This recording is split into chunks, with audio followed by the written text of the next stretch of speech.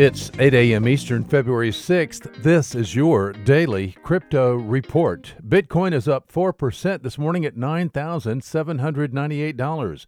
Ethereum up 9% at $214. XRP up 3% at 28 cents. These are your leaders by market cap. Top gainers in the last 24 hours. Blocknet up 36%. Syscoin up 28%. And Referium up 24%. Today's news.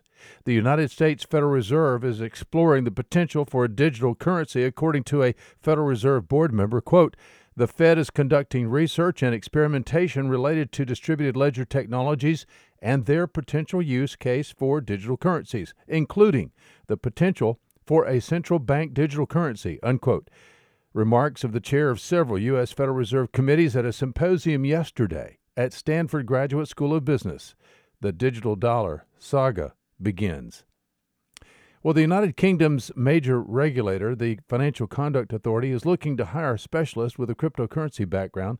We have supplied a link if you want the job at our website, dailycryptoreport.io.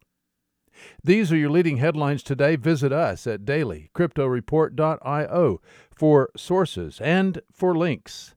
Find us on social media, add us to your Alexa Flash Briefing, and listen to us everywhere you podcast under Daily Crypto Report.